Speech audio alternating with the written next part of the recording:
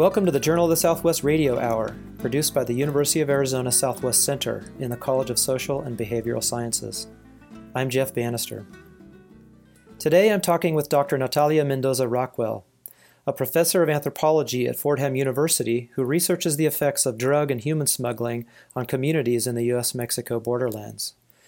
Natalia spent a significant part of her childhood growing up in the Sonoran town of Altar, an important waypoint for migrants hoping to make it across the international border into southern Arizona. She has degrees from El Colegio de Mexico and Columbia University, and her interests range from linguistic anthropology and political theory to post-colonial intellectual histories of Latin America, Africa, and the Caribbean.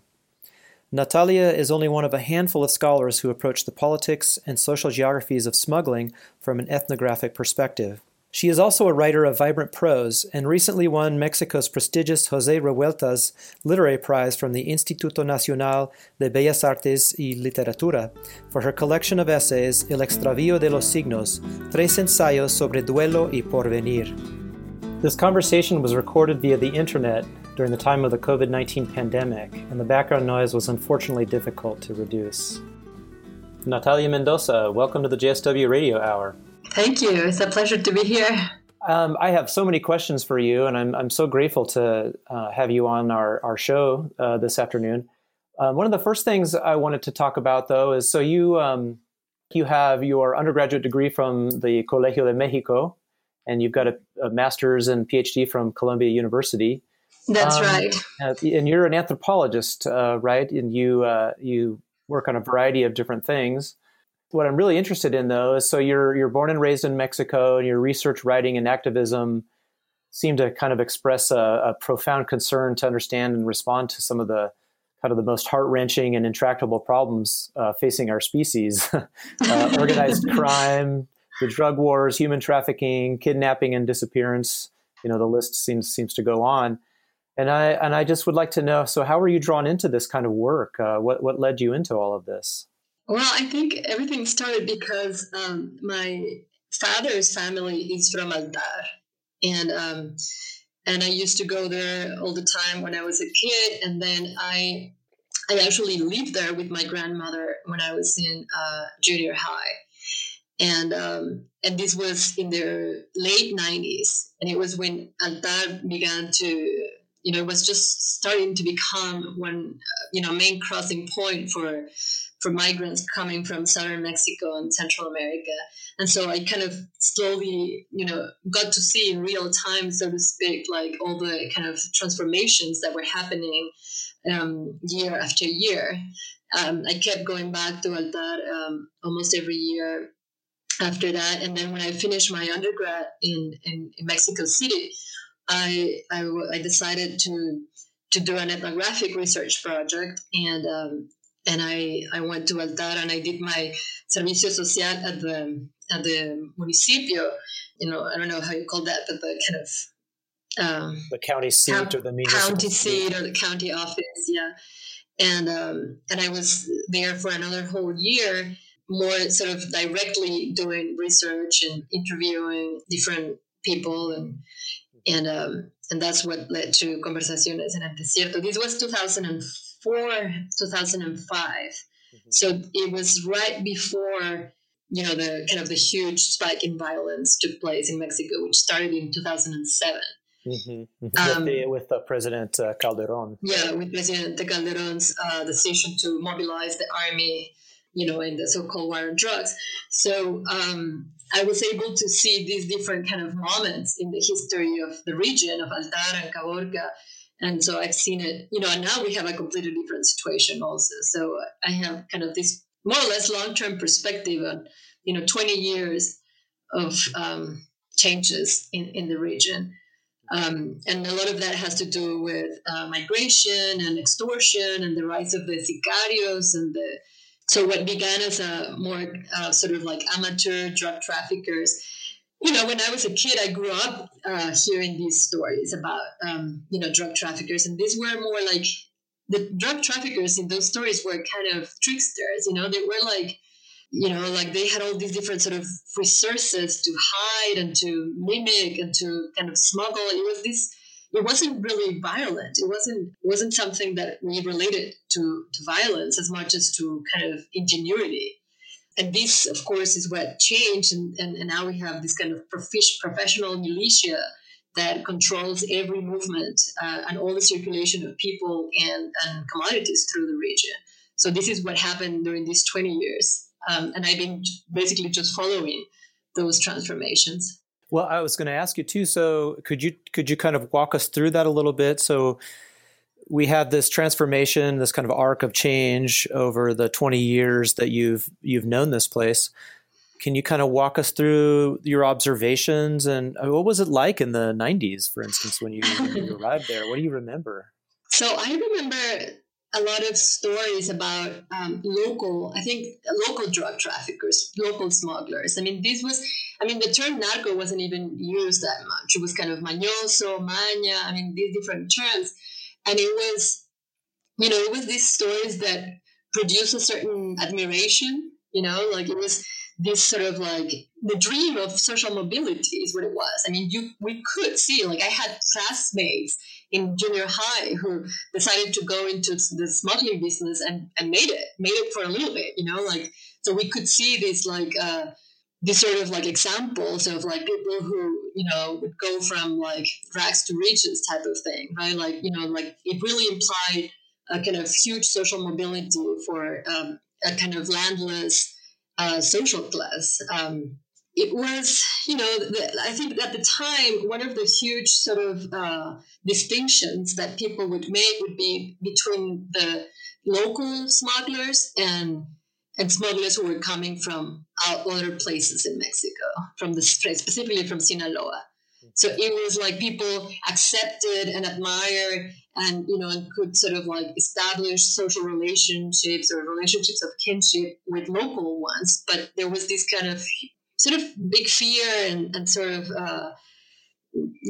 fear and mistrust of those who were coming from Sinaloa and from Durango and from other places. And, this is one of the kind of the things that I noticed in my book at the time. And then, of course, what happened was that Altar became, because of changes in U.S. Border enforcement, and, Altar became a major crossing point for migrants, because of this sort of like funnel effect of pushing migrants towards the, more hostile areas of the desert. And so Altar, is not an urban center, is kind of a rural community, became a major crossing point. And I remember those years too. It was like, my grandmother couldn't believe what she was seeing.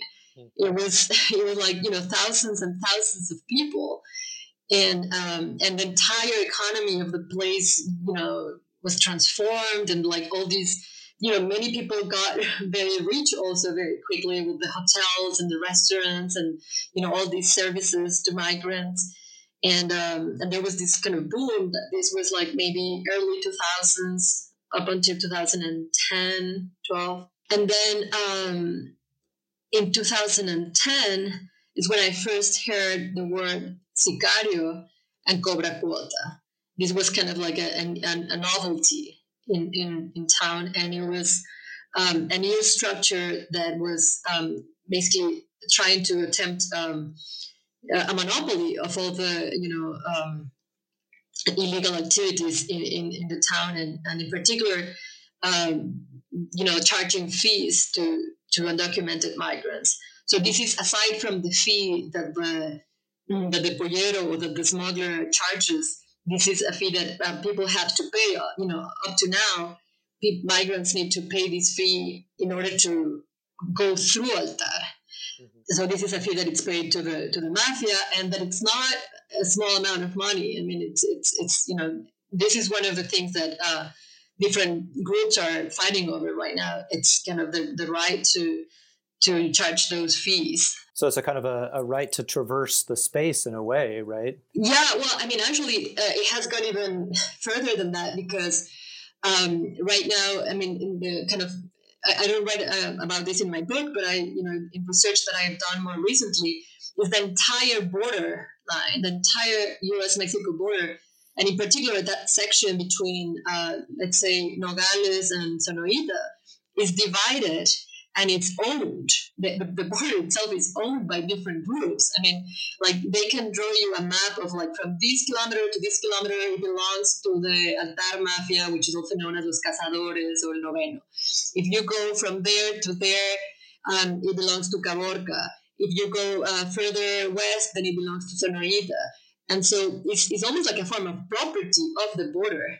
And of course, the border becomes a sort of resource, an economic resource to be exploited by these groups, through by charging fees to not only migrants but also other drug traffickers. So right now, for instance, if a drug trafficker wants to use Altar, the border that belongs to Altar, he has to pay $10,000 a week to operate there.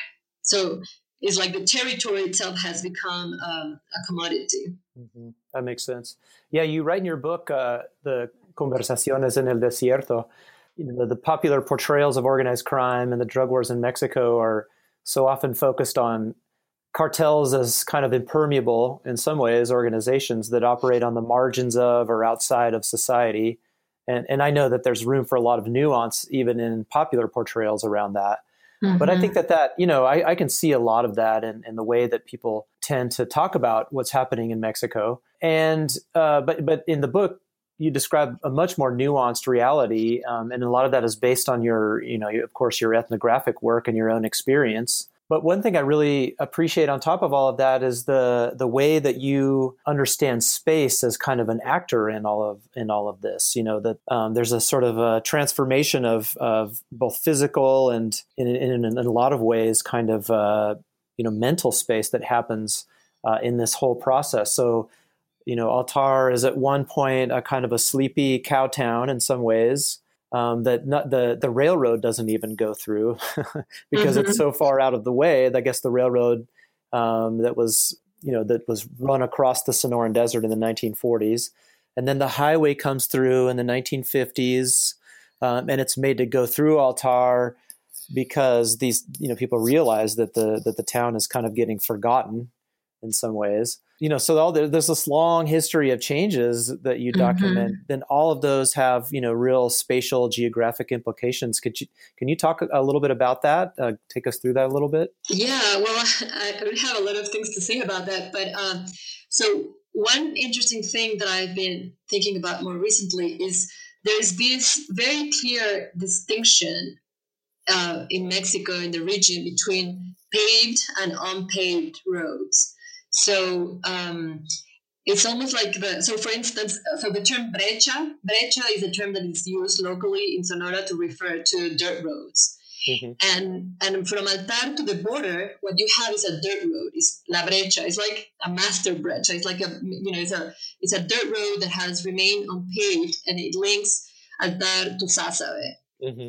And the whole identity of the local Altar Mafia is based around the control of brechas. It's like their power is in the brechas, in the dirt roads, mm-hmm. and the state power is in the paved roads. So there is a very clear kind of it's almost like an agreement. So there is this very clear kind of division of governance, so to speak, in which the Mexican government, through the army and the police, sort of controls, these kind of major infrastructures like paved roads and towns. But then as soon as you leave those, there is this kind of really complex sort of, system of dirt roads connecting one place to another place. And that's an entirely different world. I mean, it really is. And so you have songs, you have corridos. For instance, the leader of the mafia now in Altar has a song that it's called El Señor de las Brechas, which is the Lord of the dirt roads or something like that. So it's really like a kind of central aspect of their identity. This, this is their realm, their world is the dirt roads, like the backstage, so to speak. Mm-hmm. And then you have in terms of a spatial sort of phenomena, you have this whole thing that I just described about the division of the segmentation of the border into sort of pieces to be owned or segments to be owned by different groups and be exploited. You also have, on top of all that, it's, the landed aristocracy in Sonora. And something that I think is really important and really interesting to notice is that you have this new class of, let's say, criminals, or, this militia, I don't even know what to call them now, because, it's really like a militia, that controls the territory. You have the rise of this new class. Most of them are young, very young men. And most of them all of them come from the lower social strata. Like, they started, like, the current leader, it's like he started as a driver of the vans that were taking migrants from Altar to Sasabe back in the early 2000s. I mean, they were drivers, and they were like sort of a working class. And now they are, they have risen, and they have become like really powerful and really wealthy, and they have ranches, and, like they have an arsenal, an army. I mean, it's really impressive. But what is most interesting, I think, is that they have not displaced the landed aristocracy. They coexist with it. Mm-hmm. So that you can have hand to hand, like the same territory, the same space, like all that kind of the rural lands that extend from Altar to Sasabe, all of that kind of rural area, which used to be the Hono lands, can support at the same time, can be controlled by the sicarios and by cattle ranchers without much conflict between the two. So it's like the same space can be interpreted in terms of like land property and ranching, or it can be, interpreted as a sort of as a territory of a militia, which I think it's really interesting how it kind of supports the two economies rather than, one displacing the other. I noticed in your book that you, this topic is so interesting. It's such an interesting dimension of your research. We kind of get a 30,000 foot overview of what's happening, from the United States and from newspapers, which is the way that, so many people get access to what, to any kind of purchase on what's happening. You get a 30,000 foot view. But when you get down to it, you have this, incredibly complex sort of interweaving as you're describing. And I remember in the book that you were talking about, and I know this ties directly into what you're saying, I think now, that Altar used to be divided into two it had like two socioeconomic strata, los de arriba y los de abajo. And that was actually a physical geographic descriptor as much as it was, a kind of a socioeconomic one, which is los de arriba were closer to, I guess, the sort of main source of water and up a little bit actually physically higher. Do I have that right? Yeah, that's, that was way before my time, but yeah. Mm-hmm. Well, I was going to ask, so is that the, and you describe them as kind of the landed aristocracy of Altar. Is that the same, the ganaderos, the same families that you're talking about here? Some of them are. Some of them go back to the 1800s. Wow. Some of them, they really do. Like they have, these huge states that go back to the 1800s.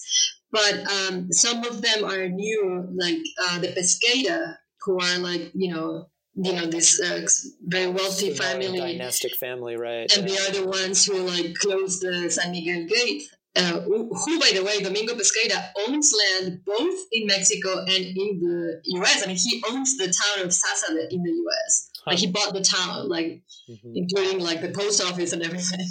But his family was actually, even though they have that last name that has like resonances in Sonora, they were they kind of got rich in the 60s. This particular branch of the Pesqueiras, and it's not like there is a lot of speculation about whether at some point it involved drugs or not, but they are kind of newer and newer riches than the other ones. I see. But yeah, so some of these kind of distinctions are still in place, and they go back very long. These kind of social distinctions. I noticed that in the book too that some it seems like maybe the time that you got there in the 90s, and maybe even to the present, that some people there's this sort of identity of, pioneers or colonizers in a way, because I know that, big parts of the Sonoran Desert there were, considered tierras baldias, or kind of an empty space that various, government programs were actually giving land away for people to colonize at one point, which of course those were Atam, Tahana Atam and Hiached Atam lands in that area. So it's really a pretty amazing arc of this history. Now that some of those same families that, were part of that, land dispossession process are now, big landowners in the region, and that they're kind of vying for, or whatever is happening there. They're sort of, entretejidos with some of the drug trade that's happening. Yeah, no, I spoke about that in this talk I gave at the University of Arizona. Like, I was looking very closely at the changes in patterns of land tenure in the strip, like just along the border, just south of the border, from Sasabe to Sonoita. And I kind of went over these kind of. So first, the dispossession of Otan lands in Pozo Verde and El Bajío and San Francisquito. And these, it was a very, sorry, I mean, I can't get into a lot of detail, but there is different ways through which, through some of these colonization programs that the government had after the revolution, some of those lands were considered empty, and they were open for claims to form ejidos or form ranches. And this is how some of these ranches along the border came into being. They kind of carved themselves out of the large 19th century states, and they, formed these ranches. But then you have, and by dispossessing, the Otam, which were encroached and, now have even lost possession of Pozo Verde, which is actually an ejido that they own. Still, I mean, formally they are the owners, but they no longer occupy it. But then you have this second sort of moment, like more recently, in which drug traffickers began to acquire those ranchers at the border through different means, like debt or threats, or or simply by buying them, or by getting into sort of deals with the owners, and then somehow something goes wrong with the deal, and they end up like taking the ranch, etc. But so that is like a kind of second wave of dispossession now of the original dispossessor, so to speak. So it's just kind of like these different. But something that I think also is very important is that in Sonora, this kind of rancher pioneer ideology is so strong that it really hides and makes invisible, covers all the violence against indigenous groups. I mean, this is something that I think people in Arizona are perhaps even more conscious of than the people in Sonora.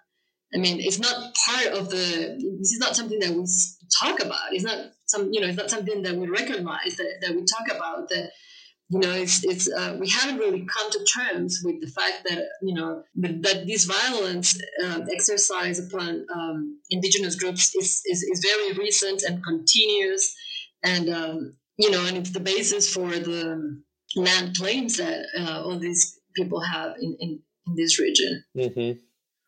I noticed too, apropos of this, what you're saying here, in your book, you talk about this notion that, Sonora is a land of equals. And, that's a discourse that I've definitely seen in my own research working in, much farther south in Sonora in the Mayo Valley. That seems like, it's sort of emergent over a long period of time, but especially in the post-Mexican Revolutionary years, the 30s to the 50s, there's this notion that Sonora is a land of hard work, and that that hard work is something that, is a kind of a great leveler, that he or she who works hard has an equal chance of getting ahead. And it's so interesting to me to see that there are so many, kinds of parallels in that discourse with the way that with the ideologies that kind of authorize the settling of the West in the United States. Absolutely, I think Sonora, has a lot in common with that. I mean, I think, Sonora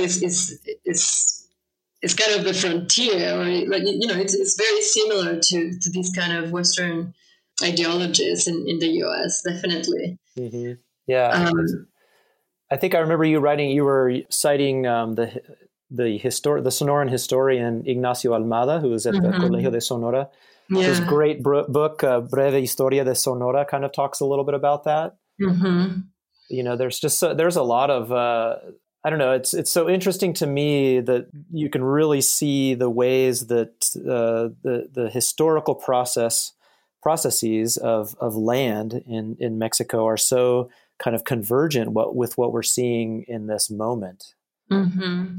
Yeah, and I think some of that frontier ideology it's actually partly what made drug trafficking such an sort of it was part of like drug trafficking culture or narcocultura, at least in the shape it took in Sonora, because I mean ultimately the choice back in the day when drug trafficking was actually a possibility, right? When you could try to make it and actually make it in that way. Mm-hmm. What it offered was it was a kind of a grace period to a rural lifestyle that was dying, that was no longer sustainable.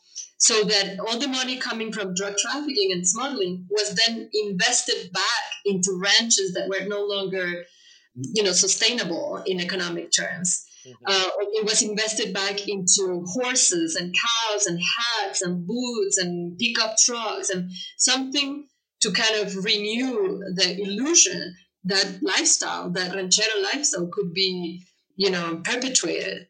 And it allowed people also not to migrate. I mean, I can see it in specific, like in my family, like my father, my uncles, they were, they had to leave town, the village of that. They had to leave it and go to Hermosillo to study high school, and then maybe go to Mexico City to study at university, and never really come back. The only, the option for those who stayed was either the ranch or smuggling, or both, a little bit of both. And so what happened was that they ended up supporting these ranches through drug trafficking. And it was like this ideology of the kind of the independent man, that it's not going to, be salaried or go be part of a bureaucracy, work in an office, but stay in the land. And smuggling is, allowed that to happen, allowed that to, allow them to stay there and kind of like prolong the existence of that ranchero lifestyle. Mm-hmm. That autonomy, I would imagine, that's surprised. Yeah. Mm-hmm. We didn't really talk much in the beginning about the sort of setting the scene of this place. This is in one of the driest parts of the Sonoran Desert. Sustaining a herd of cattle in that area is just not an easy thing to do, right? I mean, there are very few water sources. Can you kind of describe the geography of the place a little bit for us? Yeah, so it's the most arid part of the desert is actually a little bit to the west, San Luis Rio Colorado, Peñasco, those sections that are actually, like dunes and sand. So here you have, it's certainly desert, and you have, like a sort of mesquite type of, cacti and that type of environment and nature. But what happened was that many of the like 3 or 4 of the presidents of Mexico after the revolution were from Sonora, and they invested a lot of money in the early 20s and 30s in infrastructure, to turn Sonora to make the desert bloom, so to speak. Mm-hmm. So they drilled wells and they made dams, and like they had this whole development project that, sort of worked for a little bit, but then, created the situation of high indebtedness. Like a lot of the ranches were indebted to the Ban Rural, and the prices fell also. So my grandfather, for instance, he grew cotton, and for a while, like cotton was, it was amazing. It was like the white gold. And then the prices fell, and the ranch was indebted, And so like it was a whole sort of, economic and environmental process of decay. And right now what you have is like the overgrazing for sure. I mean, you can see that so clearly when you look at the Arizona Sonora border. When you see land on each side, from a satellite view, I mean, it's so clear that the Sonora lands are overgrazed. Like no one respects the limit of number of cattle that you can have per hectare, and water has also been overexploited. Now we have like mining, which is also a huge component of this kind of decay. I mean, you have huge mines now in Altar and Caborca, like gold mines that take a lot of water. And also a kind of like reluctance among the people to choose crops and methods that are more suitable to a desert environment. So, people insist on growing alfalfa and, things like that take a lot of water. Things that fetch a pretty high price on the market, things that generate income. Yeah, that makes sense. Yeah, one thing I've noticed. So I lived in Sonora in the mid 1990s to the early 2000s, basically, and so I got to see. I was in the south of the state, but I got to see that a similar process taking place where things felt relatively calm, but especially in the latter part of that, and now since 2007, it's a pretty changed landscape, literally and figuratively. Much more militarized, police patrols, pretty constant, all of that is happening. But one thing I've noticed, and I can hear it in your description of the Altar area too, is these sort of intersecting cycles of boom and bust, like that are kind of happening simultaneously. And I mean, to some degree, I think that's been the case for a long time. As you said, especially since the generation of the Sonoran triumvirate, the three presidents triumvirate. But I really noticed it. I have noticed it more and more that you have these different activities coexisting. It's mining and stepped up cattle ranching, and at the same time environmental deterioration. And then drug trafficking. Do you know what I'm talking about? It's things feel very sped up. Yeah, no, I mean, and I think I've been trying to look at those processes, and something that is interesting to me is that there is an early moment in which the frontier is open, so to speak, like in whatever activity you might be thinking about. So there is a point in which like anyone could enter drug trafficking and try to make it, and like it was relatively open, to kind of personal or individual entrepreneurship. The same thing happened with migration. Like there was an early moment in which a lot of women actually, got reached by, kind of being the first ones to build hotels and restaurants and guest houses. But then after that early boom moment, you see how it kind of it closes, and it becomes controlled by a powerful group, and then sort of people move and try to find a different activity. So you saw it with drug trafficking was like really clear, like when there's a moment in which it's no longer open for non-professionals, so to speak. Like you have to be a member of an organization that is highly hierarchical, and if you want to be part of it, you're going to receive a salary. You're no longer going to be like a kind of individual entrepreneur. Like you're going to be, like probably part of a bureaucracy, of highly militarized bureaucracy. The same thing happened with gold. I mean, I've been recently working with gambusinos, who are these kind of solitary men who go out to the desert and they find gold by themselves. And with using these very kind of old methods of the 19th century, they find little pieces of placer gold and enough to make a living. They're placer miners, right? Yeah, exactly. And you could see that. I mean, also it's sort of like there was a moment in 2012 when like, you know, everyone wanted to be a Gambusino, and like you had all these people who had been sort of like excluded from drug trafficking, who had some money, and so they started like to buy some like, you know, more sophisticated machinery to do it, like, you know, like a small operation still, but like of clandestine mining. And you could see them all over the place, like doing these excavations.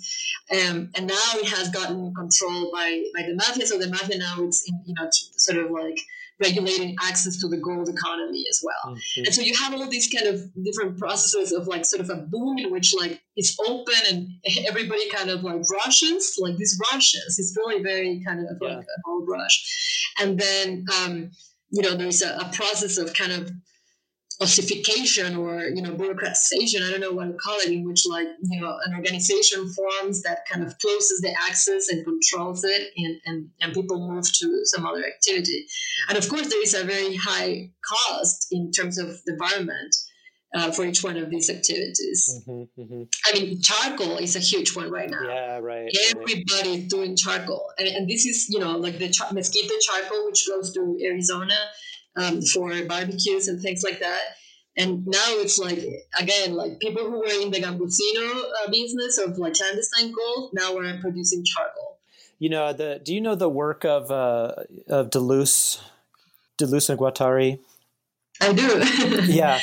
I was just thinking about how, you know, the stuff you're describing here just seems so so well articulated in part by their theories. And one of the things I keep thinking about is how, you know, you have this moment of the sort of open frontier, the nomad frontier in a way, you know, that could be a figurative and literal kind of thing. And then there's this sort of like, what do they call it? You know, the state comes in and starts to kind of vampire on all of that, you know what I mean? To kind of impose or figure out ways to take advantage of certain structures within all of that, you know? So it's like they call it the war machine. Yeah, no, I've read a little bit about it because there is this other anthropologist, I forgot his name, who uses the concept of the war machine to talk about child soldiers in Liberia. I forgot his name, but yeah, I mean, I think the kind of the peculiarity here is that it's not only the state, or at least it's a state. It's a state that is very.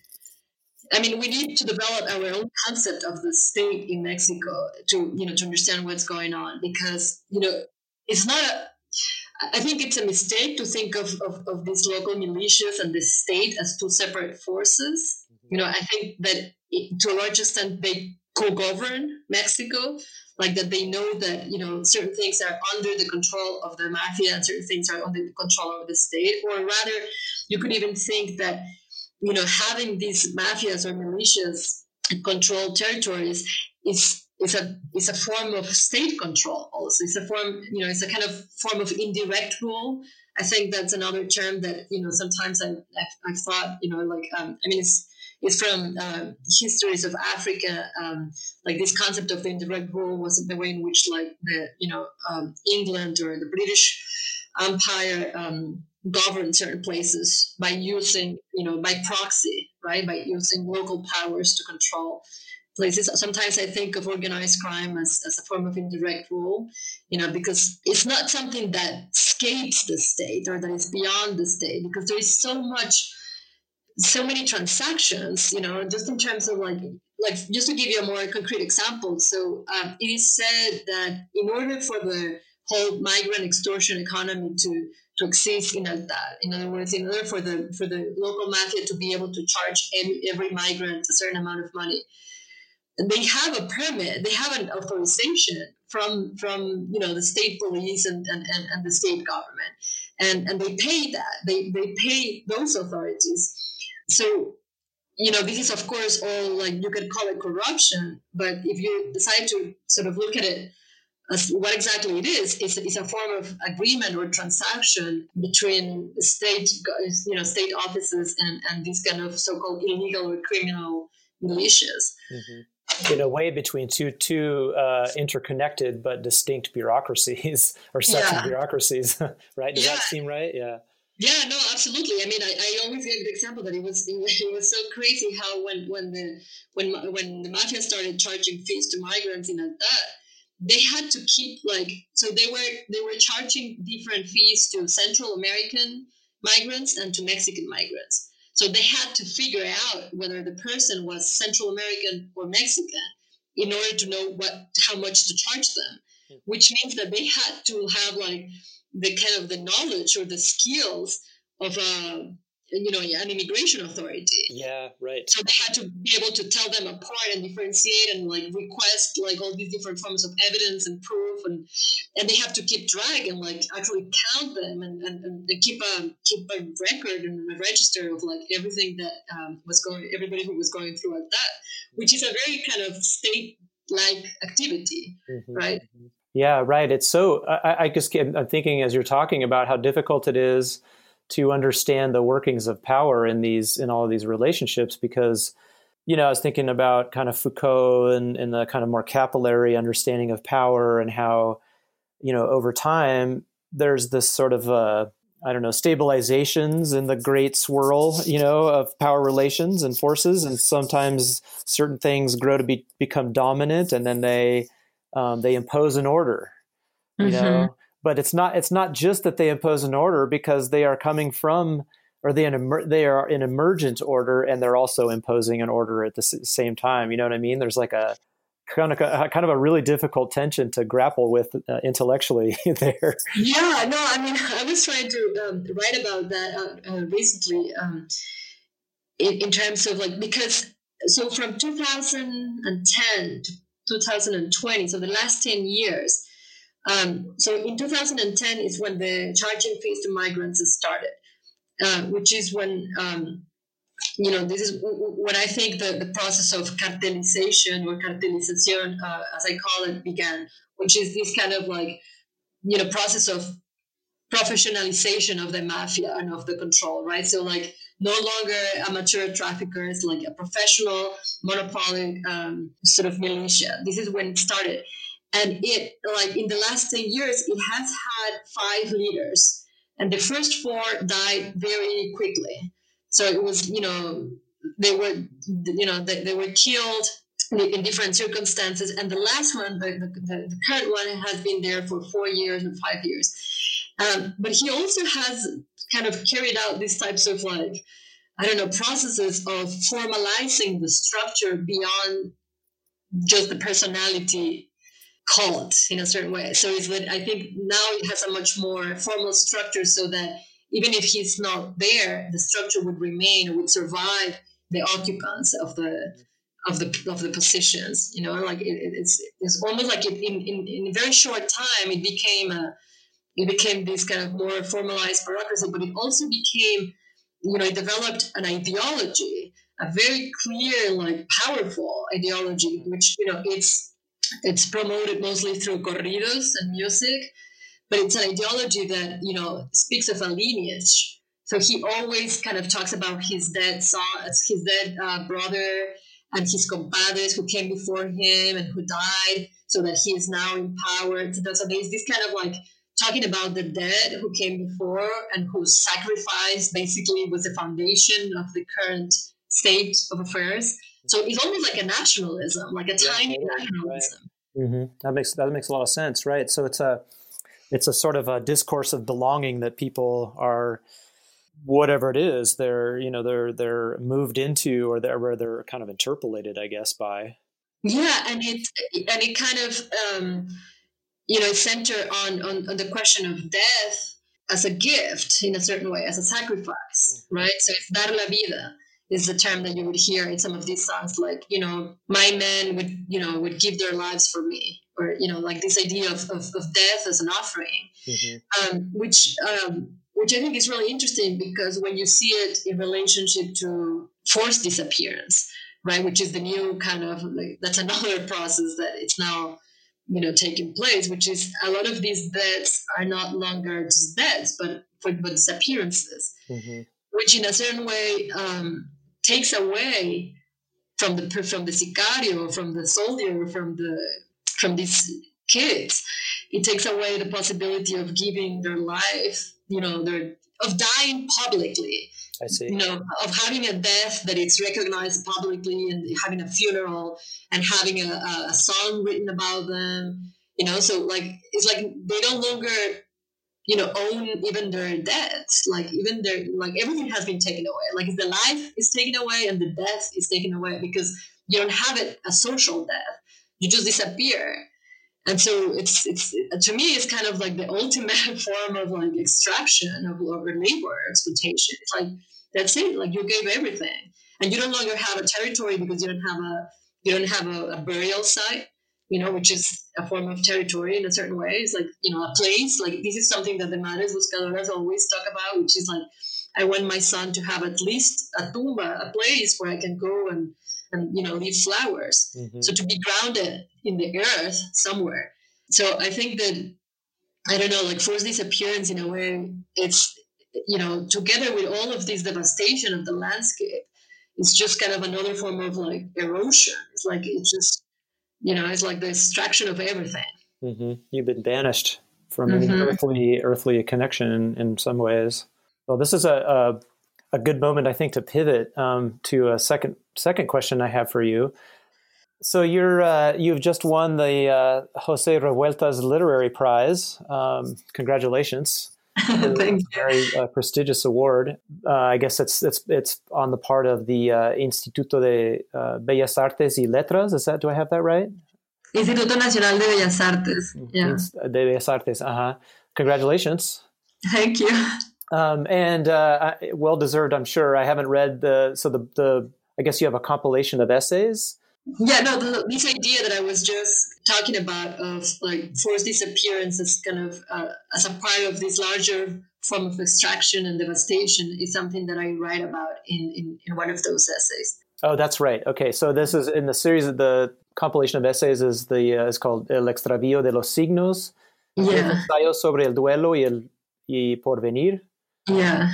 I guess the first part's a little hard to translate into English. The Loss of Signs, 3 essays on grief and future. And the future, how do you have a better way to translate that? I don't know how I would translate it. I would say, like, I mean, I don't know how I would translate it, but I think the idea is that signs become unintelligible or confusing. Mm-hmm.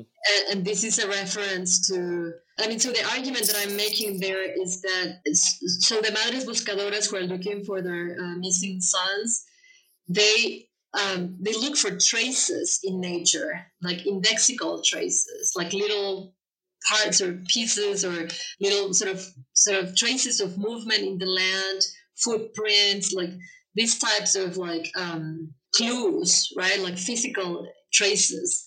And so one of the arguments that I'm making is that, that forced disappearance makes it very difficult to kind of take those scattered traces and turn them into an image or a narration or narrative. In other words, that it kind of, that it produces an erosion of meaning also, not only of like, the land, but also of meaning and forms of attributing meaning to things. So that, it's becoming harder to put together these signs in some kind of coherent image or narrative. This is kind of why the title. And, one of the reasons is very practical is that the Madres Buscadoras, in order for them to be allowed to cross all these kind of internal borders and go and look, for their sons, they have to say explicitly and publicly that they are not looking for justice, that they don't want to know what happened, mm-hmm. that they just want to know where they are. So they kind of have to renounce to a kind of narrative of what happened. Like, they cannot attribute blame to anyone. They don't want to, like, they have to just say, all I want to do is find them and bury them. And otherwise they're risking their lives?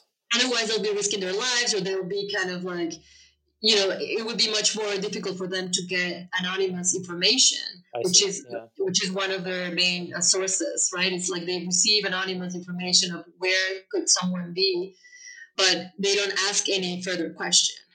So the people who are providing this anonymous information, I'm sure they could be a variety of different people, but I guess ostensibly some of them might be people who were involved Certainly, in the yeah. disappearance. Yeah, I mean, there is all sorts of sources, but yeah, I mean, they receive, yeah, I mean, people who were involved, who heard about it, even people from within the police, who sometimes are also related to the disappearances, right? That's the tricky thing is that, I mean, sometimes they feel more threatened by state forces than by, criminal militias. So you have in the disappearance, you have an assassination and then the disappearance of the burying of the body, or I guess a variety of different things, right? Sometimes, I mean, dismemberment, right? Sometimes, or can you describe when people find when the Madres Buscadoras find someone, what are the circumstances or the conditions? I mean, I've seen a variety of cases. I mean, sometimes they find them, very recent. People who have very recently disappeared, been killed and disappear, and that are more or less exposed somewhere. Recently they have been finding a lot of those, corpses that are abandoned in kind of like empty lots or areas, and they just receive a call and they go and because they have such a following on Facebook that they can very easily identify the person, which the government cannot do as quickly. So they are much more effective at identifying these corpses. But then they also found, I mean, one of the most impressive findings of the Madres Buscadoras was in Puerto Peñasco, in Rocky Point, near the tourist area. It's very sand there. Like the ground is very easy to dig, and they found an entire mass grave. I mean, it was like 52 corpses that they dug out from there, and it was a combination. I mean, there were women. There were very old corpses. I mean, that maybe 10 years, some very recent ones. I mean, all sorts of findings. And then now also you have one that I write about in my essay. They have been finding in the same pits that are used for making the charcoal. So, like, if you go to the ranches there in the area, you'll see this pit, this kind of like these holes that they dig in the hole. It's like a square pit that it's like maybe like, I don't know, like a meter by 3 meters, and then a little bit deep. And in those where they burn the charcoal, where they make the charcoal, some of those have been turned into crematories, like they burn corpses there. And there is very difficult to find any kind of trace or part that can be used for genetic testing. So, and this has been happening all over Mexico, but it's just further complicates things because it's really, really hard to identify. Mm-hmm. Right. So it's like almost a total disappearance. Mm-hmm, exactly. Yeah. Wow. It's just incredibly shocking and hard to hear all of this. I just can't imagine. I have no context for understanding what the Madres are going through. I mean, it's just... certainly. It's. I mean, I'm amazed at their strength. I mean, just the fact that like they don't stop. Mm-hmm. They, it's just constantly looking for I mean, they just, like they are. That's all they do. Like they are devoted entirely to trying to find them. Mm-hmm. I mean, I think there is something really important here, which is that I find it hard to talk about violence in Mexico in the United States and with the American audience. Mm-hmm. I feel like the kind of the U.S. political spectrum is organized in a way that it kind of doesn't allow you to talk about sort of how terrible the situation is in Mexico, because it's kind of like you have to take parts on either a kind of conservative side, which like if you talk about how violent Mexico is, you might be feeding these kind of racist stereotypes and anti-immigration policies. But then if you don't want to do that, then you kind of have to pretend that nothing wrong happens in Mexico, right? Like it's kind of like I find it very difficult to kind of reject border enforcement and anti-immigration policies, and at the same time, ask the American audience to kind of sort of see and acknowledge the fact that we do have a very terrible situation in Mexico, largely caused by, by a market, by a drug economy that, of course, the U.S. is part of. Right. I think that's something that is so interesting what you're saying here. I've had that experience myself of talking to people, including people I know pretty well who live in Mexico, who it's difficult to talk to this about. I mean, obviously it's just a hard topic, period. I don't want to, to be too critical there, but I think that in the U.S., where the border is just such a subject of a politics of fear that it's really hard to touch it, and by extension now Mexico with the drug wars, and then just like somehow that connection between the demand for cheap labor, for inexpensive narcotics, that the demand, that connection, that the demand is fueling so much of this. Somehow it just gets lost in that conversation. I mean, I know what you're saying is even bigger than all of that. So, but I really appreciate you mentioning that. I think it's really important. I mean, I think sometimes I find that sort of politically oriented people in the U.S. Are more aware of what's happening in Palestine than in Mexico. Yeah, right. Mm-hmm. Yeah, it's interesting. I mean, our friend who's a professor at UNAM. Sometimes when I meet with her, I talk about. I mean, I try to read a little bit from Mexican newspapers, and a little bit from the U.S. side as well on Mexico. But the coverage of Mexico in U.S. papers is so sensationalized, and so sometimes I'll tell her something about something that I've read, and she's like, "Oh my God, it's just ridiculous." How blown out of proportion all of that is. It's so common. Yeah, and it's like these kind of stereotypical notions, like I don't know, like my partner and I always laugh at the fact that whenever you're talking about drug trafficking with with Americans, is that they just talk about the cartel, like this one, like and the cartel came and the cartel did that and the cartel did, and it's kind of like, which cartel? Like, what group are you talking about? Like, what is this thing that you're like the cartel? Like this kind of right. I don't know. It's just like a shortcut that doesn't really say much. I really like how you describe it as a process of cartelization, as opposed to just a kind of a game board or a chess board with all of these groups that just exist, and that have these, these plazas, this kind of the corridors and the plazas, and that kind of that geography of drug cartels. I mean, if I'm sure you've done this. You Google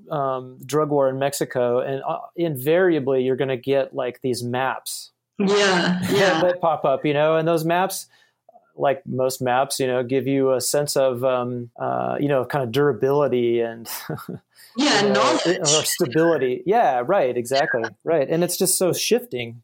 Mm-hmm. And the thing is that, like those maps are used in the Congress. They are the basis for policy and for foreign policy, and they get kind of confirmed somehow, so these representations somehow become like authorized and they, they become the basis for important decisions. Mm-hmm. Right, exactly. Right. They kind of, maps make realities just as much as they reflect them. I do want to ask you, so you've won the Jose Revueltas Literary Prize just a few days ago. You were notified of that. And I was thinking about Jose Revueltas, and I noticed that in your comments when you accepted the award just a few days ago, that you have a kind of a connection with the Mexican activist, now deceased activist and political philosopher, Jose Revueltas, who's the namesake of the prize. Oh, sorry. If I could just finish that up. And I was thinking, so he ended up in prison. He was ended up to be part of a pretty important part of the student movement in the 1960s. And then, that the massacre, the student massacre, will be 52 years old on October 2nd, I believe. And so I was just thinking a little bit about all of that. Maybe you could talk about your, is that true did I read that right? That you have this connection, or maybe I had that wrong? Absolutely. Well, through my dad. Your dad. Revueltas died a few years before I was born, but he was very close with my dad. And he was much older than my dad, but my dad was part of the student movement in Hermosillo and in Mexico City, and like they used to go visit him in jail, and I think they connected because Revueltas was from Durango, which is it's a northern state, and my dad was from Sonora, and so they had like a kind of a similar sort of nostalgia for this rural desert lands, and they share a lot in that respect. And I just growing up, my dad would tell me stories of him and like all sorts of anecdotes, and I just kind of more broadly, I'm convinced that it is really important to recover the figure and the legacy of Revueltas, because I think it was because of his communist conviction that he has been kind of excluded a little bit from the literary and cultural canon in Mexico. Mm-hmm. And he's like really a major writer, an amazing writer. Like I would say like El Luto Humano by Revueltas, it's kind of the size of Pedro Páramo by Juan Rulfo. Mm-hmm. And Pedro Páramo became like the Mexican novel, but El Luto Humano is just amazing. And I think it also mattered a lot to me that the prize was named after him, because some of the topics that I was trying to address, which is this kind of relationship between mourning and the possibility to think the future, to imagine or to create a future, is something that he was kind of concerned about. Like I think in the Luto Humano he writes about just the amount of death that the Mexican Revolution caused, like just all this kind of devastation and death, and his concern was like, how do we turn all of that into like an actual foundation of something? How do you turn that into a historical force? Like, is it possible, is there a way to redeem, so to speak, all of that violence and turn it into, into something, and, into some kind of way towards the future? Some kind of real transformation. Yeah, real transformation, or simply just, like, when it comes to the Madres Buscadoras, I think it's just like, we need to really see that violence, because even in Mexico, I think like we don't, like, all of these deaths are very often like disregarded, or they aren't really mourned.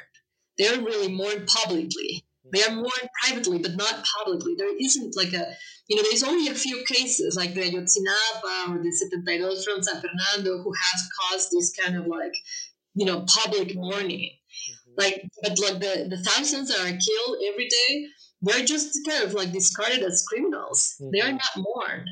Mm-hmm. So I think that's kind of like a huge part of what the Madres Buscadoras are doing is kind of like giving them the status of mournable, not disposable. Like, we need to mourn them. And on the basis of that, we can think of a future out of this kind of like sort of repetition of violence that doesn't take anywhere. Mm-hmm.